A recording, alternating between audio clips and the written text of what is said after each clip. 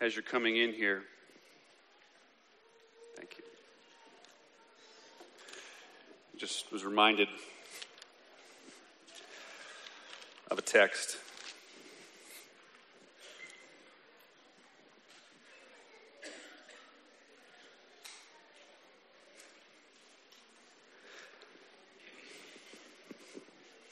Paul says in the opening to the Romans, now remember, he's writing to a Christian church. He says, Paul, servant of Christ Jesus, called to be an apostle, set apart for the gospel of God, to all those in Rome who are loved by God and called to be saints. So Paul's writing this letter to Christians. He calls them saints. And then he says this down in verse 15, chapter 1:15. He said, so am I eager to preach the gospel to you also who are in Rome. Isn't that striking? That Paul writes a letter to Christians that are already saved, and he tells them, I'm so eager to come to you to preach the gospel to you.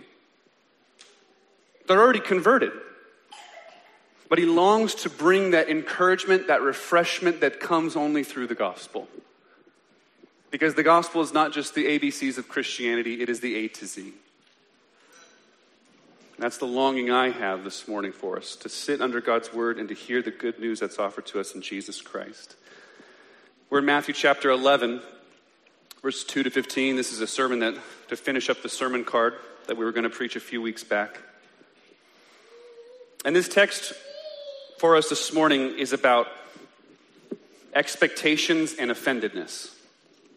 It's about expectations and it's about offendedness. You remember, of course, the social climate the evening and the day after President Trump won the election. There was crying in the streets. People didn't go to school the next day. You remember the scene at the Hillary Clinton campaign of tears, shock, utter disappointment, and so on. Now, I didn't have a dog in the fight. I didn't vote for either candidate. But the point is that there was extreme unmet expectations. And our text this morning deals with that. It deals with expectation, offendedness, and it even deals with doubts. And the doubts are coming from a fairly surprising place. The doubts they're coming from John the Baptist. And you understand the role that this man has played in Jesus' ministry. He's the forerunner before Jesus' ministry. He's the one who baptizes Jesus. He's the one who cries as one in the wilderness saying, prepare the way, make straight his path, the Lord's coming. And here he doubts. Look at verse 1. I'll read the whole text to us in a moment, but it says, when Jesus had finished instructing his 12 disciples, he went on from there to teach and preach in their cities. Now when John heard in prison about the deeds of Christ, he sent word by his disciples and said to him, are you the one who is to come, or shall we look for another? You realize how shocking that is, right? You realize, as I said a moment ago, this is the one who in Matthew chapter 3 baptizes Jesus. And now he's in this place of doubting, so much so that he sends his disciples and he says, John wants to know if you're the one. Or at this point, should we just go look for another one? His expectations have not been met. He doubts. And further, Jesus senses something else. Look down at verse 6. He says, and blessed is the one who's not offended by me. Blessed is the one who's not offended. The word in the original Greek quite literally means to cause to be brought to a downfall. To cause to be brought to a downfall. Jesus is saying that his life and ministry has the potential for people to lose heart and be brought to a downfall. The depths of offendedness, and doubts and unmet expectations that John has at this point could lead to devastating effects and devastating consequences. So Jesus and Matthew, through Matthew's pen. They spent a whole chapter dealing with doubts and expectations. What a wonderful, merciful Savior to address these issues with us. So let's read the text together, then I'll pray and we'll unpack it.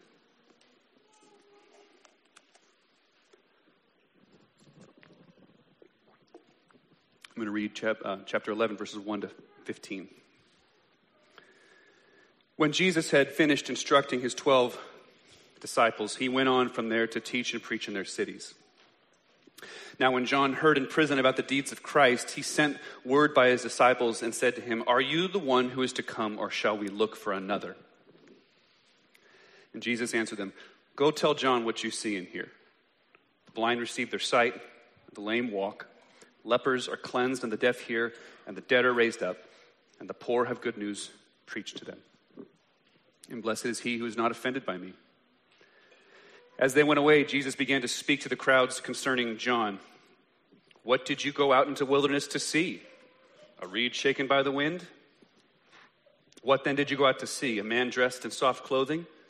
Behold, those who wear soft clothing are in kings' houses. What did you go out to see? A prophet? Yes, I tell you, and more than a prophet. This is he of whom it is written, 'Behold, I send my messenger before you, who will prepare your way before you.' Truly I say to you, among those born of women, there has arisen no one greater than John the Baptist. Yet, the one who is least in the kingdom of heaven is greater than he. From the days of John the Baptist until now, the kingdom of heaven has suffered violence, and violent take it by force. For all the prophets and the law prophesied until John. And if you're willing to accept it, he is Elijah who is to come. He who has ears to hear, let him hear." This is God's word for us this morning. Let us pray. Father, we are grateful for your word here. We are grateful that when we see the doubts of even John the Baptist, you are kind and gracious and merciful to deal with those doubts, to deal with those unmet expectations, to deal with the challenge of being offended by Jesus in his life and ministry. We pray, God, that over the next few minutes here, as we look at your word, that your Spirit would make the text alive to us. We pray that we would be comforted through the hope of the gospel, that the word of God would be a balm to this congregation this morning. You can do it, Lord. We ask you to in Jesus' name. Amen. So 3 points. Kids, if you're taking notes, there's 3 points today's sermon, because Jesus addresses 3 kinds of people. So we'll unpack it under these 3 headings: the poor, the least, the violent. The poor, the least, the violent. And if you wanted to put a verse number by them, you could say verse 5, verse 11, and verse 12. Each correspond to those 3 points. And we should say that these people that Jesus describes here are the kind of people that are not offended by him. They're the kind of people that are not offended by him. So let's look at what marks these kinds of people. Point 1, the poor. First, look at verse 5. It says that the poor have good news preached to them. Good news is preached to the poor. Now, what in the world does that mean? Now, good news, the Greek word euangelion, this is the verbal form of it, but it means it's an announcement. And the word is not unique to biblical literature either. The word comes up in ancient historic accounts. The word quite literally means to proclaim victory. It's a word that was used in ancient writings or in the ancient world when an invading army had been defeated. It said, "Good news, the battle's over." The word was used when a new king or an emperor took his throne. We have writings where it says the good news of the reign of Caesar Augustus, the euangelion of Caesar Augustus. It's a message that goes out for all to hear, making a declaration that things have changed. It's an announcement that goes out declaring that something has been done on behalf of the people. It's an announcement letting them know that they are recipients of this good news, of this gospel. That's what the word literally means. It means gospel. It means good news. It means an announcement. But Jesus here is using the words. And he's using the word to declare to the world that the true king has come. A new order has come. He's declaring victory over sin, death, and the devil. He is declaring that the kingdom of God is at hand. The kingdom is present and alive in the hearts who will receive this good news. And Jesus is not just saying that this is an ethereal way of thinking of things. It's not just a new kind of mindset. It's not a new agey way to think about the world around you. It's a historic event that literally changes the fabric of things. It ushers in a new age. Sins are actually forgiven. Relationship with God is restored. Regeneration can now occur. Spiritually dead people are made alive. They're given a new heart. People are literally transferred out of the kingdom of darkness and into the kingdom of light, the kingdom of God's beloved Son. It's a declaration of a historic event that has happened. So here's the bottom line, okay? Here's the bottom line, cookies on the bottom shelf. The gospel isn't good advice. The gospel is good news. Jesus didn't come to the poor to give them some new good advice. The poor don't need good advice. Lepers don't need good advice. You remember the section there, 4 and 5, describes this group of people, the lame walking, the lepers being cleansed, the deaf hearing, dead are raised up. The dead don't need good advice. They need a declaration that something has changed, that the fabric of things as we know it has been altered. What do we mean that the gospel isn't good advice? It's good news. We mean that the gospel isn't something that you need to do. It means that it's something that has been done for you. The other religions of the world can give you good advice about how to get up to God. But the historical events of Jesus Christ's life are how God broke through the evil of this world and made a way for us to get back to Him. He brought the kingdom to us. It's good news. Now, people are offended by this. But Jesus says that there's a kind of people that are not offended by it. The poor. Go tell John what you see. The blind receive their sight, the lame walk, lepers are cleansed, the deaf hear, the dead are raised up, and the poor have good news preached to them. Why are they not offended at this message, but others are? There is a kind of liberal Christianity that puts on a nice face towards the poor, but really at its core is deeply patronizing. There is a kind of liberal Christianity that says that we can believe in the moral teachings of Jesus, but not the miracles, not the blood. The sacrificial system is ancient, antiquated. It's not how intelligent, well-rounded, educated people think. It's sort of this kind of Christianity that sort of pats the poor on the head.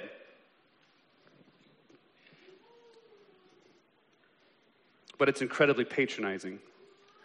Because this view of things views Jesus, views Christianity as something that you can just add to your life.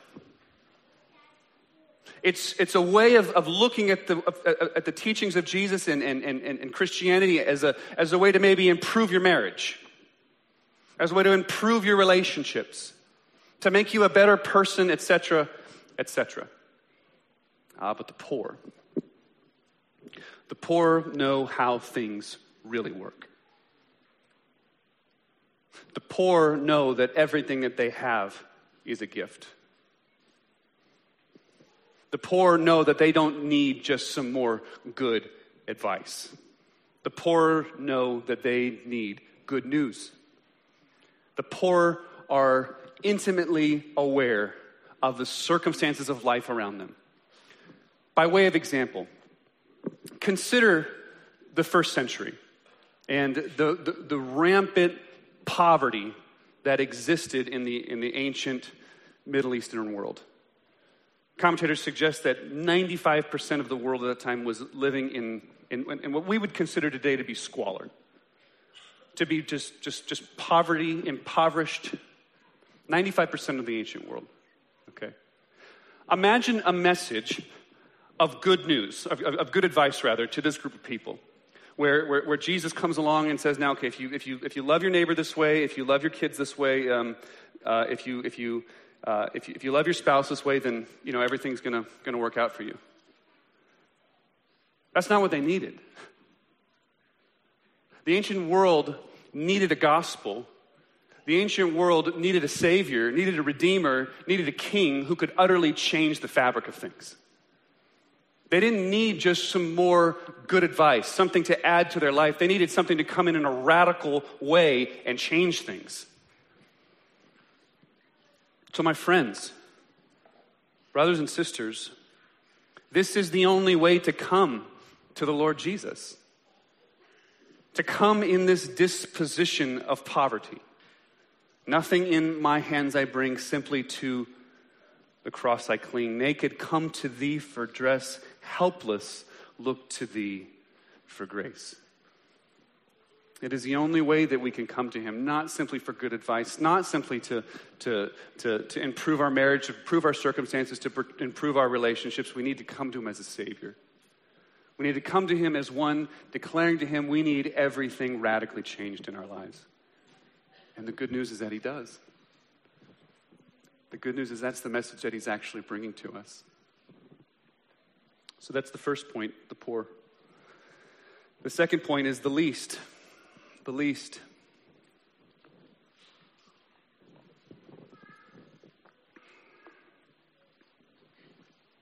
Verse 11 says, "Truly I say to you, among those born of women, there has risen no greater than John the Baptist. Yet, the one who's least in the kingdom of heaven is greater than he." Now listen, we're looking at characteristics of people that are not offended by Jesus. Okay? Do you understand the nature of what Jesus just said here about John the Baptist? Jesus just said, of all the people that have ever lived, there has been no one greater than this man. Not Moses, not Abraham, not Elijah, not Daniel, no one else. Up to this point in all human history, not the disciples, not the apostles, has no one arisen that is born of a woman greater than John the Baptist. He is the par excellence of what it is to be a human being besides the Lord Jesus. He is the greatest man that has ever walked in the face of the earth. And Jesus says, I tell you that the least in the kingdom is greater than he. Do you realize how radically offensive that is? How radically offensive that is to certain hearers, to certain ears. You're saying that the most upright, the most moral, the world's greatest man that has ever lived, there is someone who's the least of these in all the kingdom, the one who's the most deserving of the grace of God in Jesus, is greater than he is? How can that possibly make any sense? That's offensive. This man who's lived his life the right way, he's been completely sold out for God all these years. He was the one preaching repentance in the wilderness. He's the one who had the honor and privilege of baptizing Jesus. He's the one who's been leading people and pointing people to God all these many years.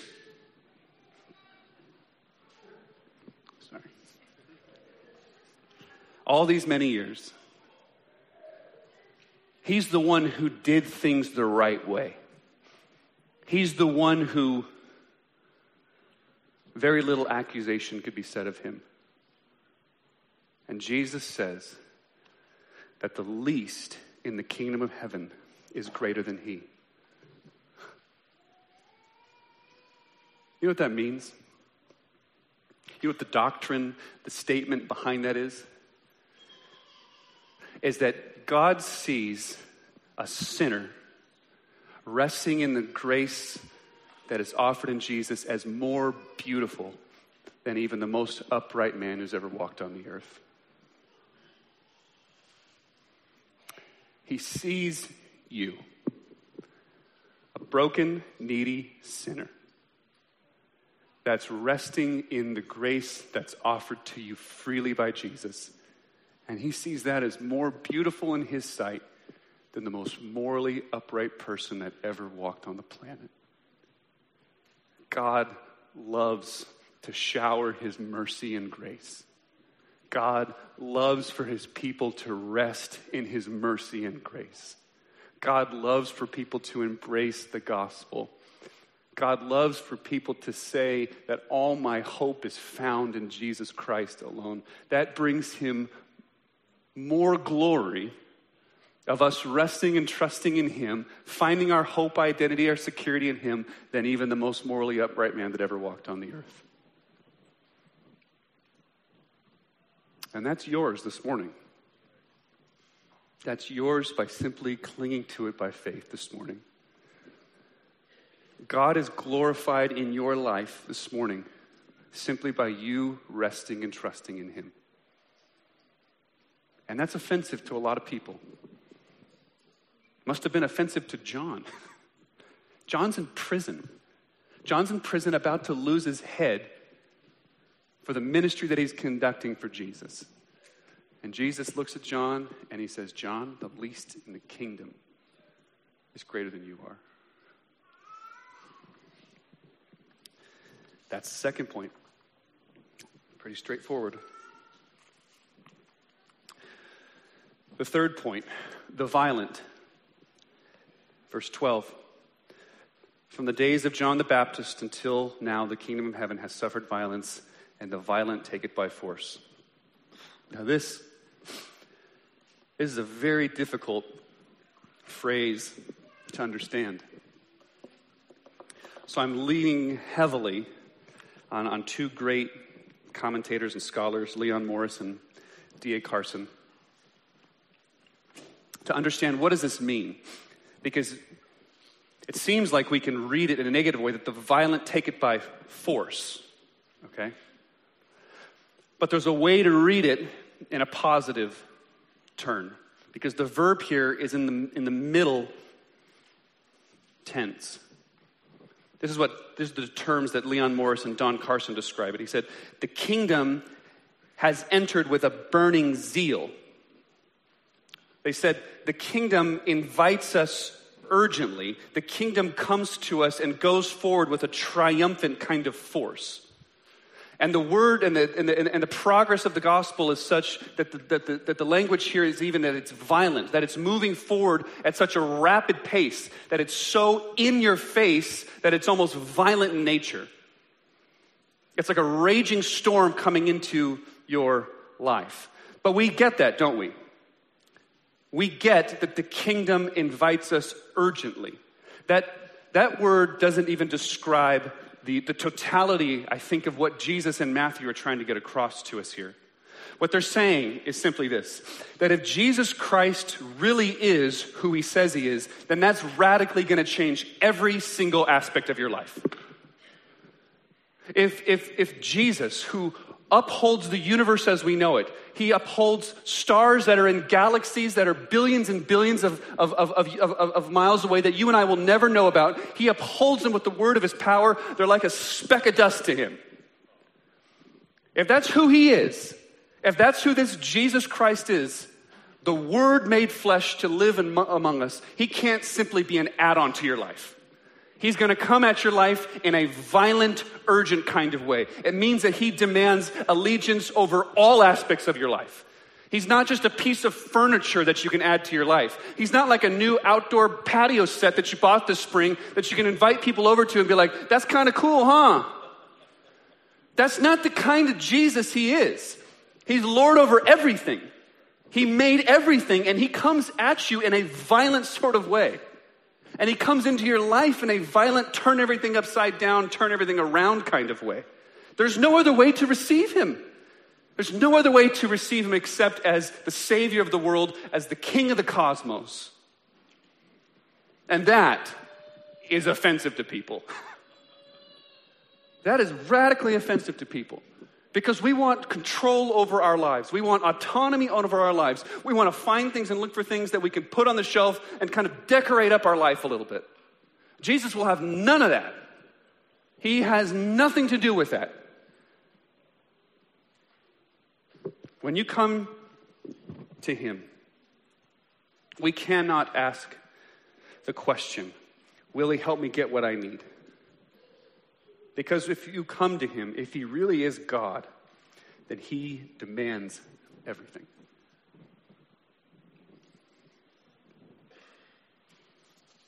But it does mean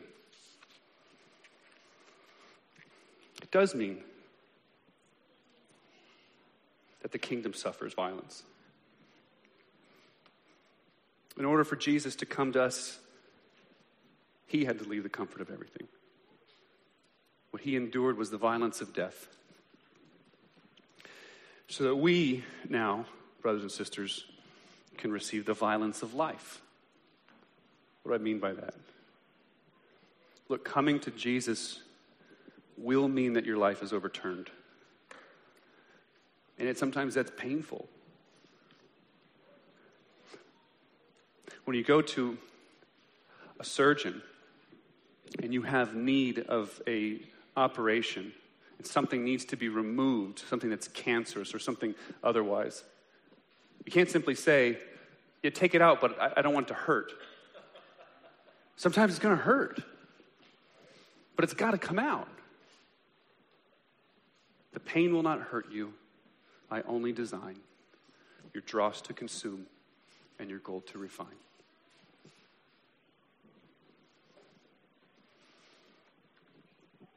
Let me move towards a close by thinking more about this nature of the violence of death and the violence of life and the violence that Jesus endured to come to us for our sake.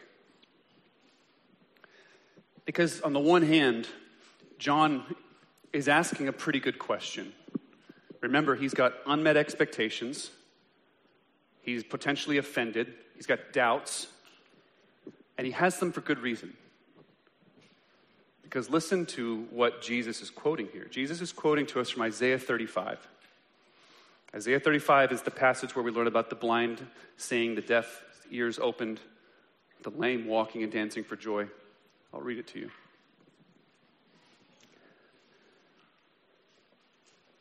Say to those who have an anxious heart, be strong, fear not. Behold, your God will come with vengeance. With the recompense of God, he will come and save you. Then the eyes of the blind shall be opened, and the ears of the deaf unstopped. Then shall the lame man leap like a deer, and the tongue of the mute sing for joy, for the waters break forth in the wilderness and streams in the desert. The burning sand shall become a pool, and the thirsty ground springs of water, and the haunt of jackals where they lie down. The grass shall become reeds and rushes, and the highway shall be there. And it shall be called the way of holiness. The unclean shall not pass over it. It shall belong to those who walk on the way. Even if they are fools, they will not go astray. You know, I've got here in my Bible, I don't even know when I did this, but I saw it this morning. Even if they are fools is underlined. And I have these words, hope for me. Isn't that wonderful? It shall belong to those who walk on the way, even if they are fools, they shall not go astray. That's hope for me. That's hope for you. But you see, I read it in a certain way to emphasize the then in verse 5. Because it says, behold, your God will come with vengeance, with recompense. He will come and save you. Then the eyes of the blind shall be opened. John's got a good question. He's got expectations of a Messiah, of a Savior who's going to come in on the war horse. He's got the expectations of the Messiah who's going to come in and turn the regime upside down, restore the kingdom unto Israel. And John says, what's going on here, Jesus? And Jesus quotes to him the second half of Isaiah 35. You remember that place? There's places that we know that John the Baptist is compared as a prophet like Elijah. You remember there's places where Elijah is angry at God because God won't destroy the wicked. John's got that same kind of Elijah type spirit inside of him. And Jesus quotes the second half of Isaiah 35 to him when he really wants to know about the first. Where's the recompense of God? Where is this vengeance of God? And you know the answer, don't you? The vengeance of God. The recompense of God. The reason that even fools will not get lost on the way is because it's going to be poured out on this man. The man Jesus Christ. The wrath that I deserve. The wrath that you deserve. The ability to bring to us the blessings of the kingdom. The blessings of the kingdom are all those things that are in the second half of Isaiah 35. They're all those things that are listed to us in Matthew 11, 4 and 5. All those blessings of the kingdom can come to us because the recompense and vengeance of the wrath of God is going to be poured out on Jesus Christ. He receives the just condemnation so that his people can receive the blessings of the kingdom. Who will not want to come to a Savior like that? Come to him poor. Come to him simply clinging to his grace. Come to him in an urgent, violent way. And rest in the blessings of the kingdom. Because you have no expectation for wrath. You have no expectation of being cast out from the presence of God. All you have are the best things to come. The blessings of the kingdom now. And life everlasting, life eternal with Jesus Christ. Let us pray. Father, we're grateful. We're grateful for Jesus. He's offensive to the proud. He's offensive to those who want to pull themselves up by their bootstraps. He's offensive to people who want to cling to parts of their life. But to us, he's beautiful. To us, he's glorious. To us, he's a merciful Redeemer and Savior. Thank you, Lord. In Jesus' name, amen. We come now to the Lord's table. We celebrate and we proclaim what God has done for us in Jesus Christ. So this table is open to sinners. Sinners who've put their faith and trust in Jesus Christ. You've made that profession public through baptism. If that's you, you're a member of this church, you're welcome to partake. If that's you and you're joining us from another fellowship, you're welcome to partake with us. We're going to come up row by row, starting in the back to grab the elements. You can take the elements back to your seat, and one of the elders will lead us in communion.